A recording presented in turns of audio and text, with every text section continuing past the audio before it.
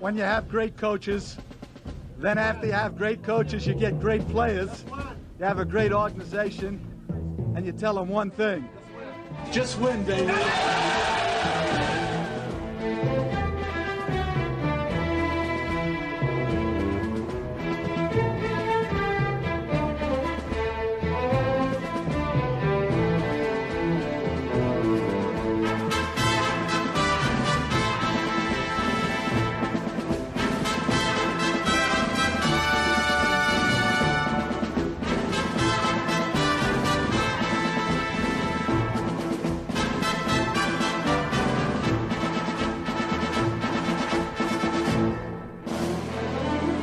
Let's go, Raider Nation! And welcome to Just Pod Baby with your host, Evan Grote. Just Pod Baby is a part of the Silver and Black Pride Podcast Network, brought to you by SB Nation. Give me a follow on Twitter at eGrote5 and check us out at silverandblackpride.com for all the latest news involving your Las Vegas Raiders. Happy New Year's, Raider Nation, and welcome to the off-season edition of Just Pod Baby. Wildcard weekend wrapped up yesterday. There was 4 really good, entertaining football games. I think I speak for everyone when I say I'm very happy to be moving on from the 2019 season and beginning to look ahead to what is in store for the Las Vegas Raiders in 2020 and beyond. Before we get into that, I do want to finish kind of wrapping up this past season. So that's where we're going to begin this week's episode. Your outlook on this past season depends on a lot. The type of person you are. That's what I mean by that.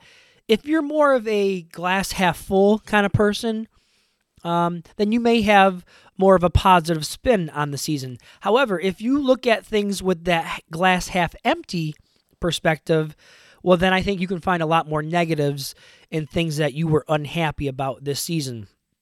Now, because you can look at it really any way you want, you could look at this season with whatever narrative you want to create, and you can kind of put your own spin on it. But the bottom line is this team did improve their win total by 3 from the previous season. So, again, however you want to try to spin it, whatever your outlook is on this season, there was an improvement from a wins and loss perspective. So what I want to do here at the top of the show is to kind of start and to give you my breakdown. I made a list of pros and cons from the seasons, okay? Positives and negatives, if you will. And I want to try and play both sides of the fence. I think it's good to get you different perspectives on the season. I think sometimes people kind of just tend to,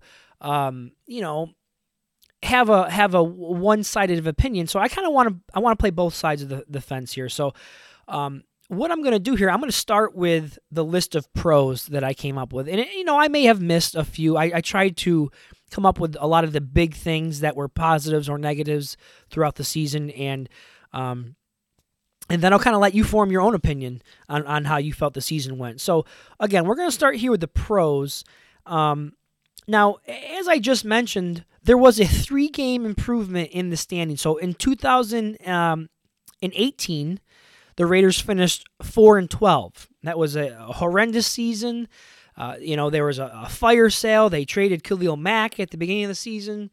Midway through the year, right around the trade deadline, they got rid of one of their other former first-round picks, Amari Cooper. So the rebuild was in total motion at that point. Now, this season, they finished up 7-9. So that is a 3-game improvement.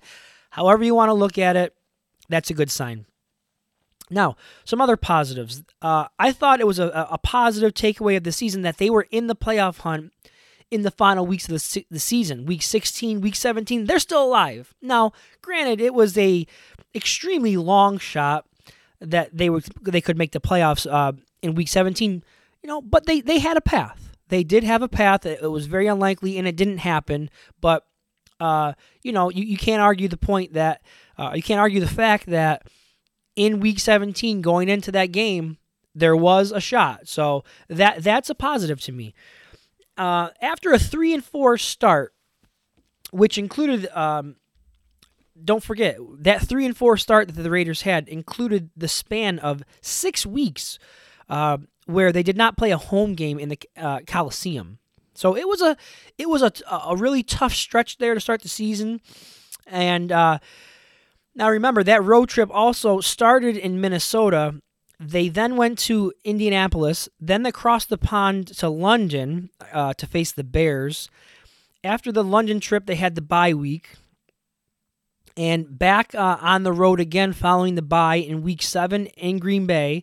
And then again on the road Week 8 at Houston. So it was a pretty tough stretch there to start the season. They went 3-4 in that stretch, which was not horrible. So that was a positive. And I don't recall any other team in recent memory having that sort of travel schedule. I mean, that was just absolutely brutal. And after that road trip, one other real positive sign that I saw from this team was that they were able to rattle off 3 consecutive wins. Now, all 3 of those wins came at home, which is obviously helped, but they were able to improve the record from 3-4 to 6-4.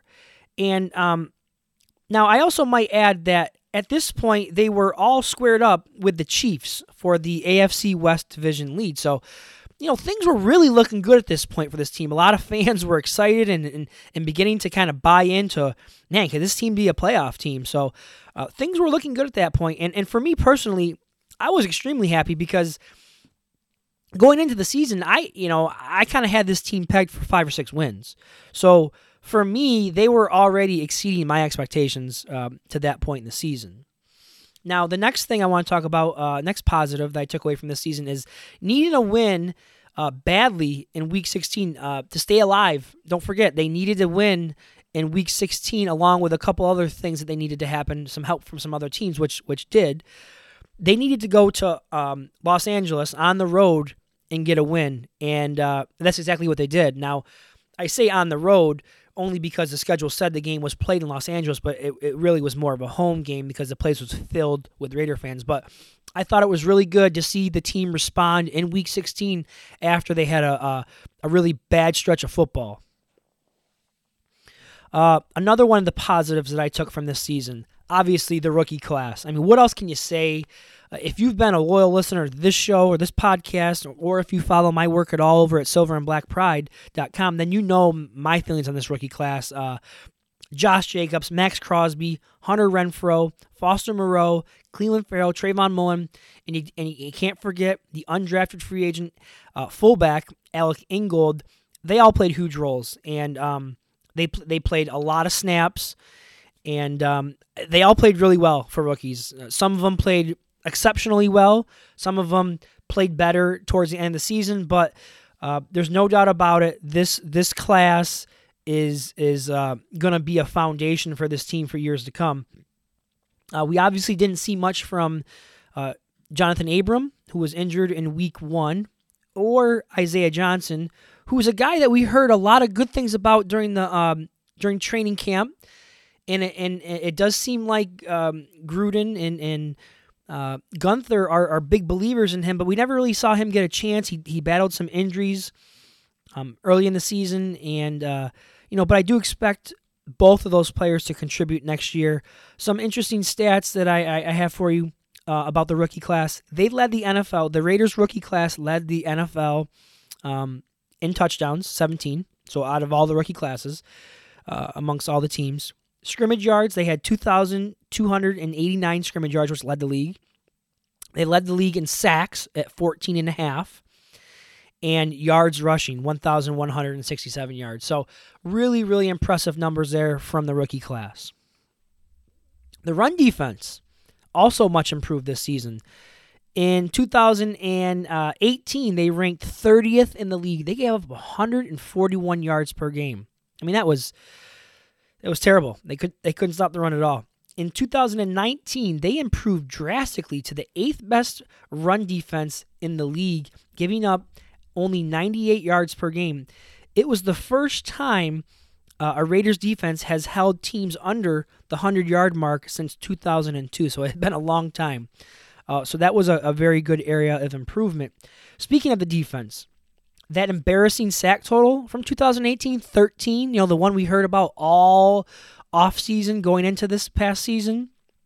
How about 32 this year? Big jump. Now, 32 is much improved, but it still wasn't great when you compare it to the rest of the league. Their 32 sacks ranked them tied for 24th. So still an area where they need to look to get a little bit better, possibly, maybe on the interior. I think they've had Max Crosby on the outside, who had 10 sacks this year. Cleveland Farrell, had some flashes, needs to develop into more of a consistent pass rusher. I think they need to get some more push from the interior, and I think that will help the overall sack numbers. Derek Carr, you either love Carr or you hate Carr, but however you feel about the man, he did show some more signs of improvement this year. He threw for over 4,000 yards for the second straight year, which were the first 2 times in his career, I might add, under Gruden. He finished second in the league in completion percentage, 70.4%, and he was 8th in yards. So, some decent numbers there from Carr. Unfortunately, it didn't translate into many wins, or as many wins as we would have liked, but, showing some signs of life. Another area of improvement, Carr was sacked only 29 times this year after he was beaten and battered last year by his offensive line, being sacked 51 times. So there was improvement there along the offensive line. It was an area where, the Mayock and Gruden invested heavily in the offseason, bringing in Trent Brown, giving him that big contract. I think Colton Miller really, really came into his own this year. I think he really quietly put together a very solid season. You didn't hear a lot about him, which to me is a good thing. He played all 16 games. He had some moments where he, gave up a few sacks, had some bad plays, but overall, a much better season from Colton Miller. More emphasis they put on the offensive line. They went out and signed Richie Incognito, and I think that really worked out well for them. We'll get into more about that in a little bit. Darren Waller has established himself as one of the premier tight ends in the league. I mean, what a story, what a season. To go from Ravens practice squad last year, getting signed by the Raiders, hearing Gruden talk about the potential he saw in Waller, and to see it actually happen, it was just, number one, you got to give Waller a ton of credit for kind of turning things around in not only his life but his career, but also you got to give Gruden credit. He told us about this guy, and sometimes Gruden says things that you could call him crazy for, but man, he was dead on when it came to Darren Waller. The guy's a stud. Finished his breakout season with 90 catches for 1,145 yards, which ranked him only behind one other tight end in the league, and that was Travis Kelce in both of those categories. So the Raiders have him locked up, I believe, through the 2022 season, and I think he's 26, so definitely have a solid tight end locked up for the next few years. Okay, so that is some of the good. If you're your glass half full kind of thinkers out there. Now I want to play the other side, and let's take a look at some of those cons. Okay, so let me start with, I think for me that the biggest glaring negative takeaway from the season had to have been the way that the season ended. After that 6-4 start that I talked about, they finished the season going 1-5. I mean, that is just, it's horrendous. And the losses were not even close. They were blowouts, many of them. It all started, and I think it was probably the turning point of the season, really, when you look back on the season. The Raiders get to 6-4. They're in the mix in the AFC West. They go cross-country on the road, feeling great about themselves, into MetLife Stadium to face the Jets, who really weren't playing well at the time. I think they had beaten the Cowboys, who were like the only good win they had up to that point. And they get absolutely manhandled. I mean, 34-3 loss. It was just an embarrassment. And I think, to me, that's where, obviously that's where things started to go south. And that game was definitely the turning point of the season. They followed up that performance by going on the road again to Arrowhead, which was a cold weather game. And we all know the struggles Derek Carr has, and they laid another egg 40-9, getting beat 40-9. They come back home the following week and are, embarrassed again at home, 42-21 to the Titans. So, I mean, it was ugly. It was a really ugly 3-game stretch there. And don't forget the meltdown loss versus the Jaguars in the finale at the Coliseum. After leading 16-3 at halftime, the Jaguars went on to score 17 unanswered points. Derek Carr was booed off the field. It was a really down moment in the season. So to me, that 1-5 finish after such a promising start really kind of put a damper on the whole season when you look at it, overall. Now, during that 3-game win streak that I mentioned earlier, where they beat the Lions, the Chargers, and the Bengals, not exactly, the cream of the crop in the NFL. If you look at those games also, they all came down to the final possession of the game. So it wasn't exactly like they were dominating these teams. They barely pulled off the wins. And those 3 teams, Lions, Chargers, and Bengals, had a combined record of 10-37 this year. So not exactly convincing wins, and they all came at home too. So, I think maybe they might have been almost overachieving a little bit at that point, I guess you could say, or some may say. This team was terrible on the road. This is another negative. 2-6 on the road. I mean, you got to do better than that on the road. They were 5-2 at home, and 2-6 on the road. Young team, got to learn to travel. It's been an issue for many years. Under the Del Rio era, I think it got a little better. I'd have to go back and look at the numbers to be certain, but I'm almost positive things got a little bit better under Del Rio. And 2-6, they got to work on that for next year for sure. Derek Carr continues to struggle in cold weather games. That was another negative. He was not able to really exercise those cold weather demons. Yes, he did play well in the Week 17 game against Denver, but the temperature really wasn't. I mean, it was like 40 at kickoff, and it dropped into the mid-30s. But it was dry. It wasn't raining. There was no snow, so it wasn't exactly, treacherous conditions. But he did play well there. But still, the record is poor in those cold weather games. Another negative to this season, the Raiders were 0-6 against teams with winning records. I mean, really, that tells you all you need to know right there. They had that 3-game win streak I talked about. They beat 3 terrible teams. So, I mean, 4 of their wins came against 2 against the Chargers, Bengals, Lions. Who else did they beat? Denver to begin the season. And, so, I mean, what I'm saying is they didn't really beat anybody. The Bears, okay, 8-8. They finished 8-8. They really did not beat a good team all year. So 0-6 against winning teams with winning records.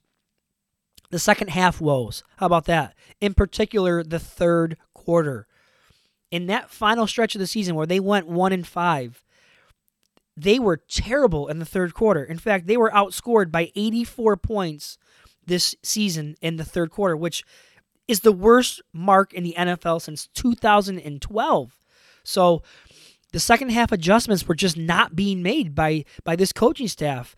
And many times, in some cases, they had a lead in the first half or were playing well in the first half. I can recall, I believe it was the Jaguars game where Derek Carr threw for like 222 yards in the first half.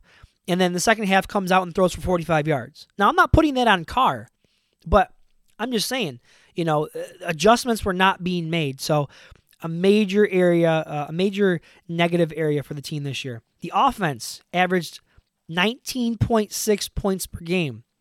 That is the third season in a row that this offense has failed to average 20 points a game. That's not going to get it done. Not when your defense gives up, 27, 28 points a game. That is not a recipe. Okay, and some more bad news. The scoring differential, okay, 106, minus 106 on the season. Not good. How about the free agent acquisitions or players that were acquired through trade this year. Not good. We've praised Mayock and Gruden for how well they did with the rookie class this year. Major foundation in place. But those free agents and the trades that were made were major busts. Starting with Antonio Brown. I'm not even going to get into that situation. We all know how that turned out. They gave up a 3rd-round pick for him and a 5th-round pick, and the guy never played in one snap. So major, bad move, really. When you look back on it, it was a terrible move. Probably the worst move, not probably, the worst move all season.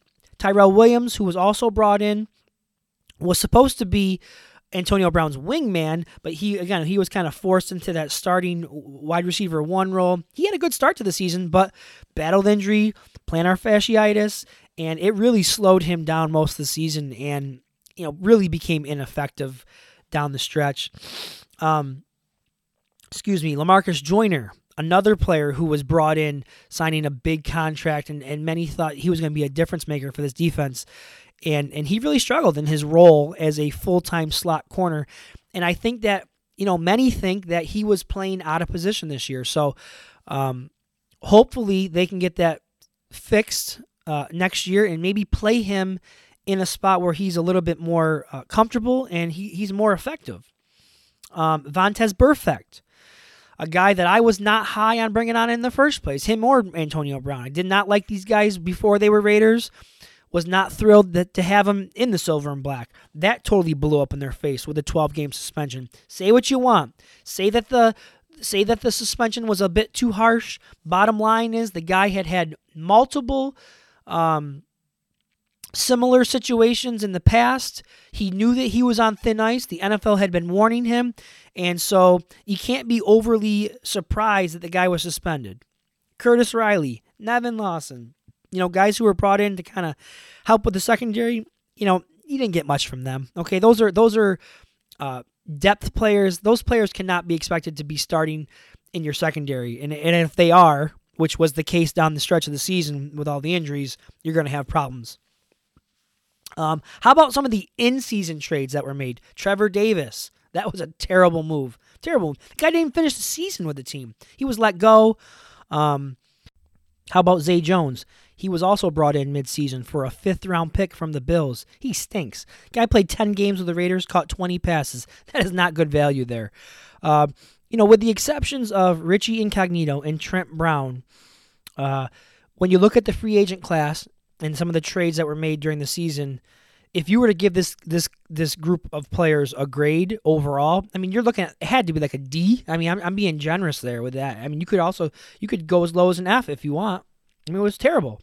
None of these players really stood out or did anything, on a consistent basis to help this team, with the exception of, again, Incognito or Trent Brown. Getting back to their roots, the Raiders were the 3rd most penalized team in the NFL this year, with 128 penalties for a whopping 1,138 yards. Interestingly enough, the 128 flags that were thrown on the team this year was their highest since 2016, when they were flagged 146 times, which led the league. And if you recall, obviously that was the Raiders finished the year 12-4, so I thought that was a little bit interesting there. Okay, so I think you've probably heard enough of those. I think I nailed most of the big ones, again, for both sides of the argument. As far as where I stand, I think I'm kind of somewhere in the middle. I want to try to remain positive with this team. I don't want to, I was pretty realistic with my expectations for this team. And I think I kind of fall somewhere in the middle, leaning more towards, I think the season was a success, really, when you look at it. I was very pleased where things were at 6-4, but at the same time, obviously I was disappointed with the finish, but I was realistic that they had beaten 3 bad teams to get to that point. However, I was enthusiastic, and I was a believer that they were in the mix, and it was an exciting time. And it's hard not to, as a fan, it's hard not to get excited and to get your hopes up, really. And I think that was really what happened for a lot of Raider Nation out there, is that we saw the team was 6-4, and you tend to overlook some of the flaws when you have a team, it's, when you're tied for the division lead, you kind of overlook some of those flaws. And I think that's, I'll be honest, that happened to me at some points. The fact that they were involved in meaningful games late in the year, late November, late, December, they're involved in these meaningful games. And I think that's a good positive sign. The injuries they dealt with, when you combine that in there, it was a promising sign for this team. And I think you combine the 3-game improvement in the standings with the foundation that's in place with the rookie class, some of the youngsters on the roster. That travel schedule cannot be overlooked. They were dealt this season. Very difficult travel schedule for a young team, and I think Raider fans have to be somewhat satisfied with what occurred in the season. Disappointed, yes, but again, keeping your expectations in check. You never like to see your team go 1-5 down the stretch, especially in the most important games of the year. But I do think that really what occurred was the injuries. Really started to pile up, and the lack of depth and talent on the roster was really exposed, and in the end, it caught up to them. So those are some of my thoughts on the season. I'm going to step aside real quick, and when I return, in the next segment, I'm going to share with you some of the feedback that I got on Twitter. I posted a question, and I wanted to see how some of the fans out there feel about this past season. So we'll be right back after this quick break.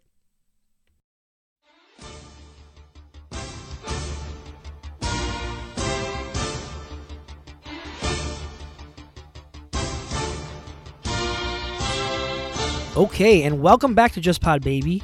We are recapping the Raiders 7-9 season, the good, the bad, and everything in between, really.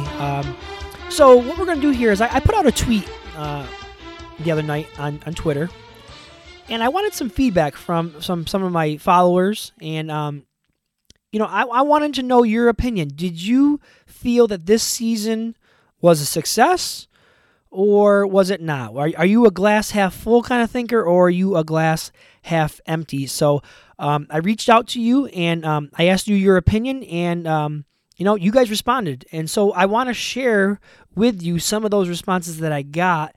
And as a whole, I kind of just give you a bit of a teaser.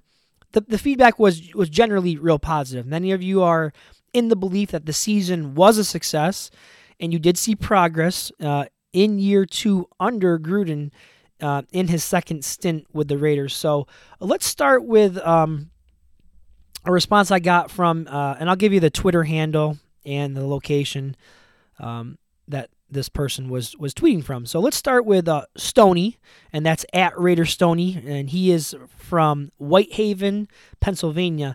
Stoney says, in my opinion, it was a success. The rebuild looks good. A lot of work still to be done, but we knew that coming in. A lot of people, myself included, bought into the hype, so it does hurt. But as a team, it's good progress. A lot of good things coming. Yeah. So again, I think Stoney probably feels very similar to the way I do. We're very happy about that rookie class, some building blocks in place, and when the team was 6-4. We kind of bought into that hype, and I talked about that earlier. So, Stoney, thank you very much for your feedback. Next one came from Raider Roo. That's at Raider Roo, and he hails from Logan, Utah. What Raider Roo had to say, record-wise, they were right in the range I expected them before the season. However, after being 6-4, going 1-5 was a major letdown. Still, I'm a glass half full thinker. Just hope we can improve in a few areas. Again, I have to agree with that, Raider Roo. Although I didn't peg them for 7 wins or even 8 wins. Again, I had them more around 5 or 6 wins. So I can't say that I expected them to be competitive and toward the end of the season. But if you say so, then I'm a believer. Next comment is from J.R. Cornett, and that's at Varsity Camp Life. I did not get a location on him, but that's okay. What J.R. had to say was, sure, it was a success. We took a step ahead in the face of adversity. Let me guess, he's probably talking about Antonio Brown, right? Let's all be honest. That's what he means by the face of adversity. Probably he also is talking about a lot of the injuries that they dealt with throughout the season. He went on to say, it could have been better, but it was clearly a step in the right direction, loving our 2019 draft class. Yeah, that's going to be a common theme that you're going to see here amongst the comments that I got from the fans on Twitter, is that the 2019 draft class, everyone feels that they're going to provide us with a very, good foundation here. So you'll continue to hear that as I go along here. Next comment was from Cody C., and that is at Code This, and he is from North Bay, California. Cody says, I always have a glass half full when it comes to the Raiders. I have a lot more faith now in the front office, and I trust that they'll make good moves in free agency and the draft as well. 2019, they took a big step considering all the starters they lost. So many good rookies. Future is bright. Yeah, I agree. Again, another comment about the draft class.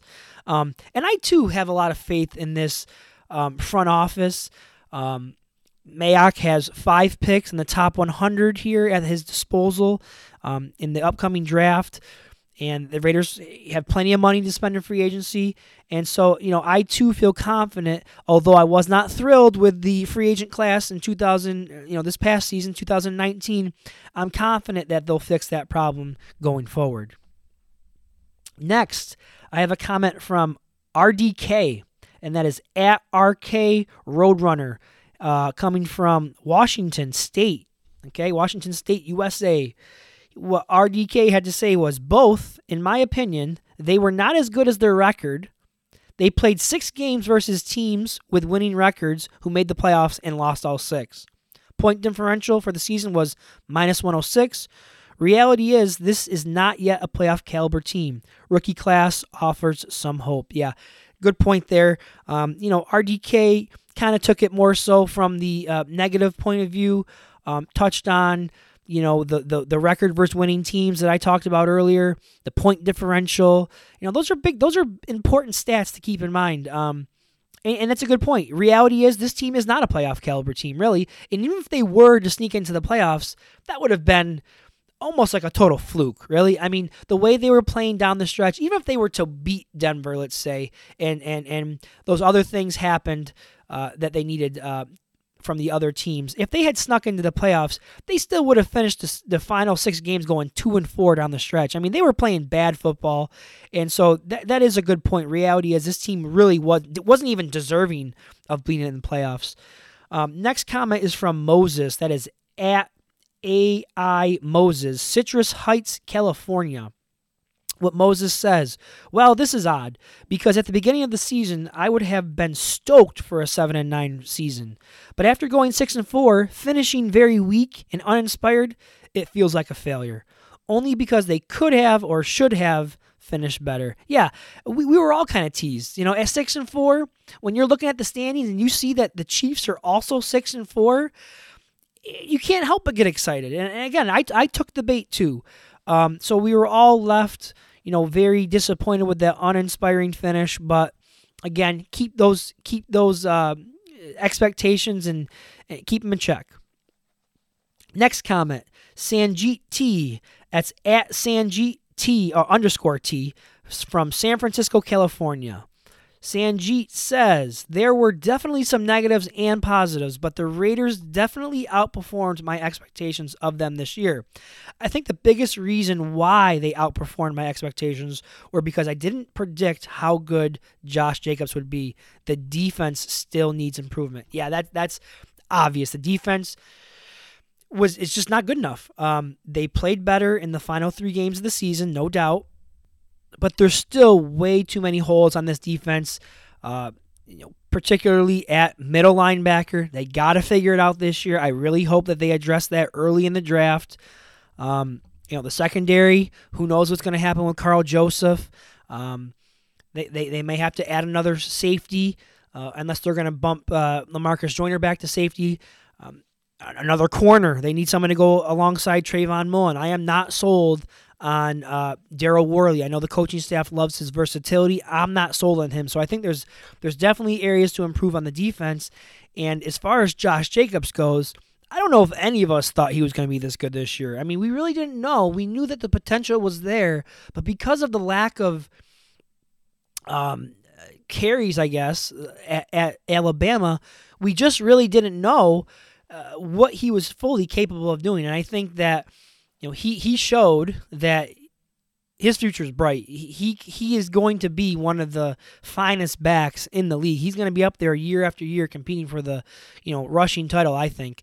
Had he stayed healthy, who knows? He finished the season with I believe it was just a little over 1,100 yards, and had he stayed healthy, he could have been in the 1,300 yard range. So, the health remains a big issue for him.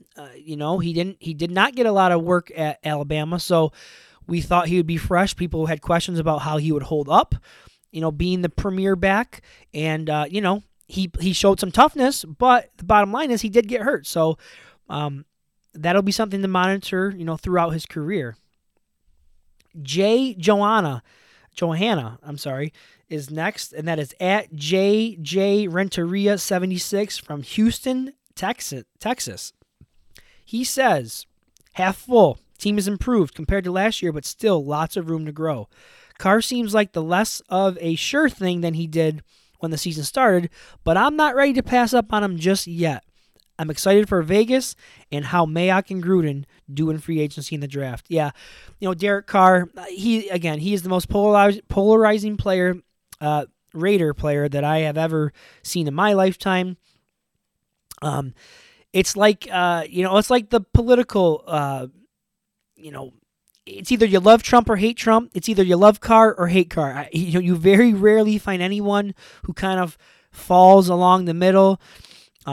It's very much in line with, again, what's going on in politics these days. But bottom line, Carr did show some improvement. He still has a long way to go in my eyes. When I watch these wild card games over the weekend, and you see guys like Josh Allen and Deshaun Watson being able to extend plays with their legs, being able to keep plays alive, that is just something you do not see from Derek Carr. And I think that's an area where he's got to improve. So that's where that's kind of some of my thoughts on Derek Carr. We will get into more, not in this episode, but in future episodes. I will talk more specifically about Derek Carr and his future with the Raiders and how I feel about that. Okay, so those are a few of the comments, and I had many, many more, but I'm not going to continue, reading every single one that I got. But I do want to thank Raiders Twitter and everyone who got involved and participated with my question there, and I'm going to continue to try to do more things like this in the future where I can, get some of you guys to interact and get involved with the show. Maybe even sometime down the road, maybe being able to take some phone calls and really getting you guys involved like that. So stay tuned for some of that. And I wanted to kind of end on that last comment about Derek Carr and, being excited for the move to Las Vegas, because that is going to be a perfect segue into the final segment where we will take a look at the 2020 offseason, moves that could or should be made, and again, begin looking ahead to Las Vegas. So we'll be right back after this quick message.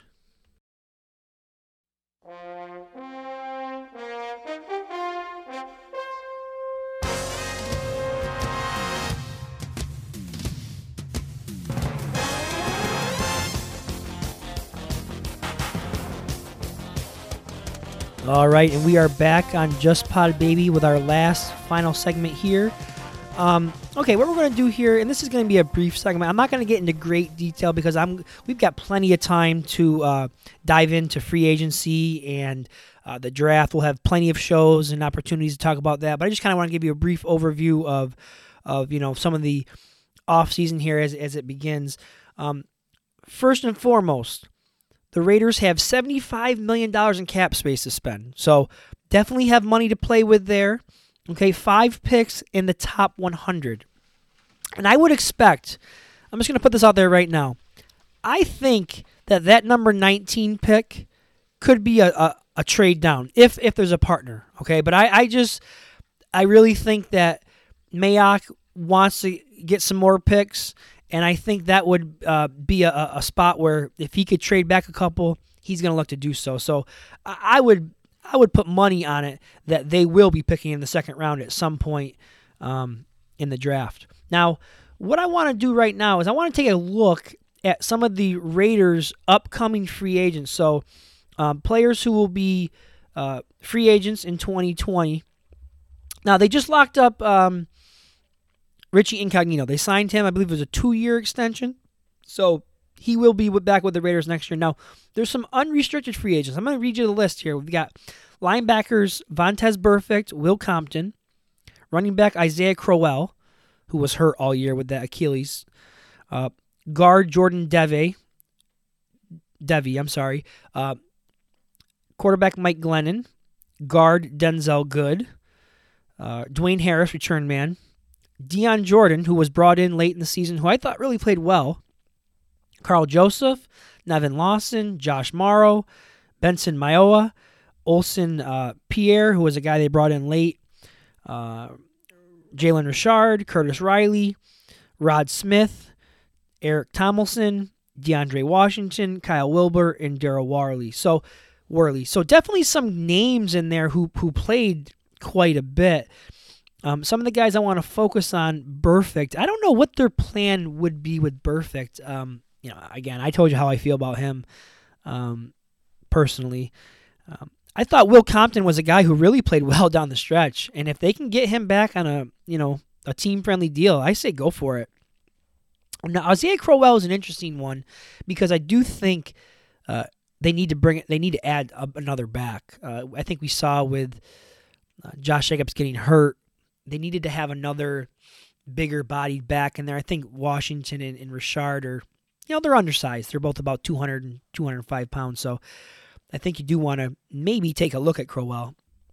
Okay, some other players that kind of jump out at me. Denzel Good. I think he's a guy that they could, honestly, I think he could start. Should they decide they want to save some money, let's say on Gabe Jackson's contract, I believe that he could be cut this year with not a large sum of dead cap space. I'd have to look into that to be exact, but I'm almost positive. I would feel confident with a guy like Denzel Good in there at right tackle. I really would. He played well this year, and when Incognito was out, both at the beginning of the season and at the end of the season, I think Denzel Good is a very serviceable tackle. And if you're looking to save some money somewhere, you could see a guy like Gabe Jackson as a potential cap casualty. Dion Jordan, I think he's also a guy that played himself into another contract with the Raiders. The big question mark here is Carl Joseph. I think he's definitely the big one. And then your running backs, Richard in Washington, and also Worley. I think those are the 4 names now that I'm looking at this list that, I'm just unsure. I don't know what they're going to do with Joseph. I think they move on from Joseph. I just think he's undersized. He's a liability in coverage. He's just too small. And I think he's been taken advantage of just too much over the years. He's great in run support. He's physical. You love to see that. But, he could probably demand a pretty good contract on the open market, and I just don't think the Raiders are willing to pay him. Richard and Washington, again, those are your 2 wild cards. Do they bring both of them back? Do they keep one? I think Washington really had a good audition for himself in the last 3 games of the year, and I think he really proved himself. I mean, the guy was the workhorse on the stretch, was getting 20, 22, 23 touches a game, showed his versatility not only as a runner, but also receiving the ball. So I think as much as I think that Gruden has a thing for Richard, I think if it comes down to it, I think they'd probably end up keeping Washington if it was one or the other. But most likely they'll keep both. And then Worley, I do think the coaches like Worley, his versatility. So again, I could see them trying to bring him back, in another with another deal. Restricted free agents: Nicholas Morrow, David Sharp. Okay, so those are some of the potential free agents for the Raiders. I do want to kind of touch on also free agents around the league. Okay, now I'm not going to go through the whole list here. I think what I'm going to do is I'm going to talk about certain positions briefly where I think maybe looking to bring in a guy here or there would be helpful. And I know you guys are going to think I'm crazy, but I'm going to say quarterback is an area where you could see Gruden bringing in somebody to compete with Carr. I do think it's time to put a little fire, to light a fire under him. And I'm not saying this is necessarily the guy that I want, but something tells me it's going to be Marcus Mariota. I could see Gruden, taking a guy like him, former number 2 overall pick, mobile, looking to kind of rejuvenate his career. I could see that being a place where Mariota lands is with the Raiders. Now, again, I'm not saying I like Mariota or he's better than Carr. I'm not saying any of that. My gut tells me that could be a match. I know a lot of people are saying Ryan Tannehill. I don't think the Titans are going to let him go. He's played well. He's mobile. He's played really well this year, but I don't think the Titans are going to let him go. Teddy Bridgewater is another name you keep hearing. I don't really know how I feel about Bridgewater. He played well again this year. I think he was 4 or 5-0 in relief of Drew Brees this year. So those are some of the names at quarterback you could hear. Another area that I think could use an upgrade, obviously wide receiver. I'm looking at the list right now. I'm not seeing anyone that's jumping off the list at me. I'd rather see them address wide receiver through the draft, and I think that's what they will do. Linebacker. Okay, linebacker is definitely a position they need to address. And the guy I've been talking about is Schobert from the Browns. What's his first name? Joe Schobert. Yeah. He's the guy that I would like to see. He's young. He's productive. I don't think he will break the bank. So he's a guy that I keep bringing up when I'm asked about who I think I want them to target in free agency. I'd like to see him bring in a linebacker. If you're not going to address it through the draft, bring somebody in through free agency, please. Enough of this. It's been long enough. They need guys that can cover. Schobert can do that. He's versatile. He fits the makeup of an NFL linebacker in today's game. So again, those are a few of the positions that I think need to be upgraded. Obviously, the secondary too. Oh, excuse me. One of the other names that I keep hearing about when it comes to linebacker is this Corey Littleton from the Rams. And I got to be honest with you, I don't know much about him. He's 26. He's his name I continue to see pop up when I'm reading about free agency. So he could be a guy that multiple teams are going after, so his price tag could get a little high. But again, I like Schobert. He's 26. He's young. He's versatile, and he's been very productive for the Browns. So that's a little bit about some of the soon-to-be free agents. One last thing that I do want to talk about the 2020 season is the opponents. The list of teams they're playing are out. Obviously, the schedule doesn't get released until April, but the home schedule, the home opponents were released, and obviously you have Denver, Kansas City, and the Chargers. Also, they're playing the Bills, who are a playoff team this year, the Saints at home, the Colts at home, the Dolphins, and the Buccaneers. So those are your home opponents in Las Vegas, and then your away opponents, Denver, Kansas City, Chargers. Then they're going to be traveling to Foxborough this year,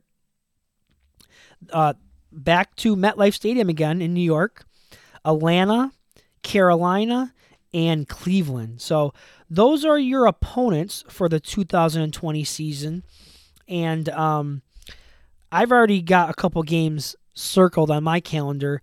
My wife and I have been talking about, or I've been telling her about for 2 years now, once I found out the Raiders are moving to Vegas, that we're going to go. 2020, we're going. So the fact that they're going to be playing the Bills works out perfect for me because my wife is a Bills fan. We live in Buffalo.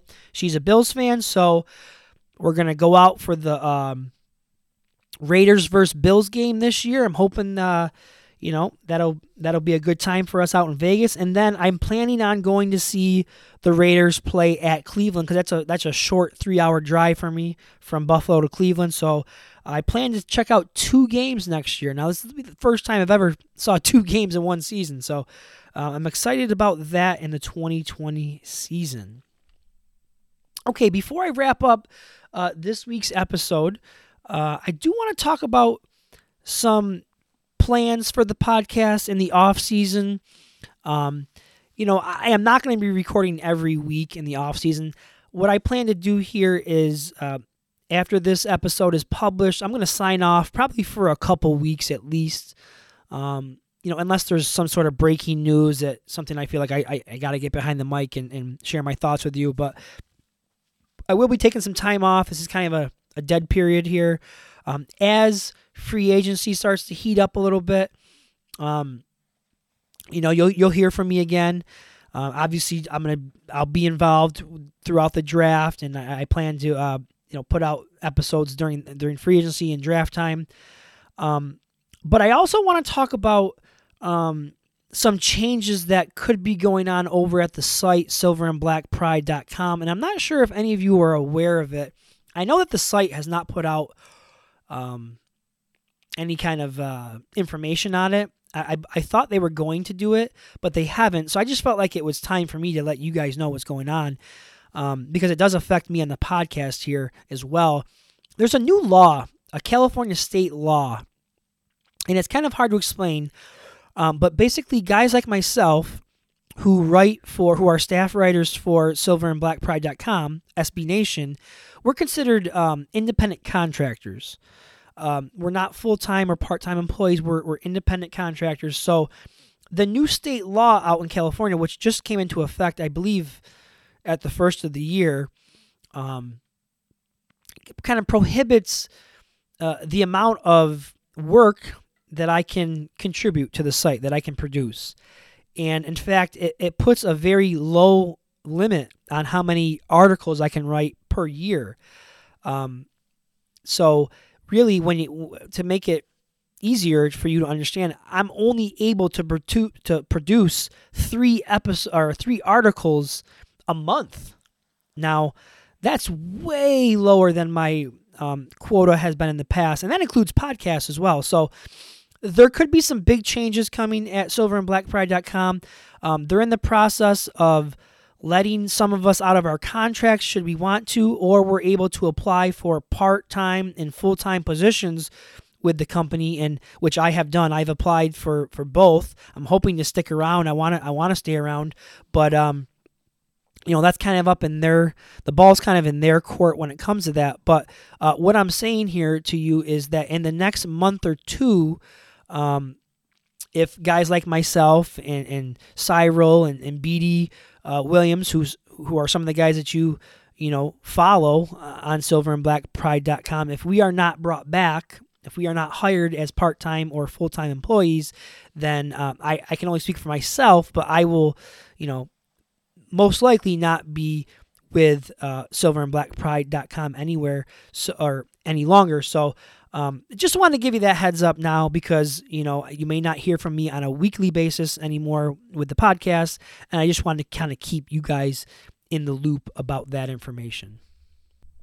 Regardless of what goes on with the changes at SB Nation and silverandblackpride.com, I will keep you informed of where I end up. I fully intend to take the podcast with me should I have to leave, and I'm hoping to find a new home somewhere else where I can continue to write and share my passion for the Raiders with you guys. So stay tuned for that bit of information. And with that being said, it's time to wrap up this episode. I do want to thank everyone again who participated in my Twitter question and gave me some of your feedback and some of your responses. I appreciate you guys getting involved, and I hope everyone has a healthy, happy start to the new year here in 2020. There's a lot to look forward to as far as Raider fans are concerned. Feel free to reach out to me on Twitter. You can send me a DM at egroat5 with any off-season topics you'd like to talk about, or hear me talk about, or anything you want to get a hold of me for, feedback on the podcast, let me know at eGroat5. DM me over at Twitter. I hope everyone has a great week. We'll be in touch, and as always, just win, baby.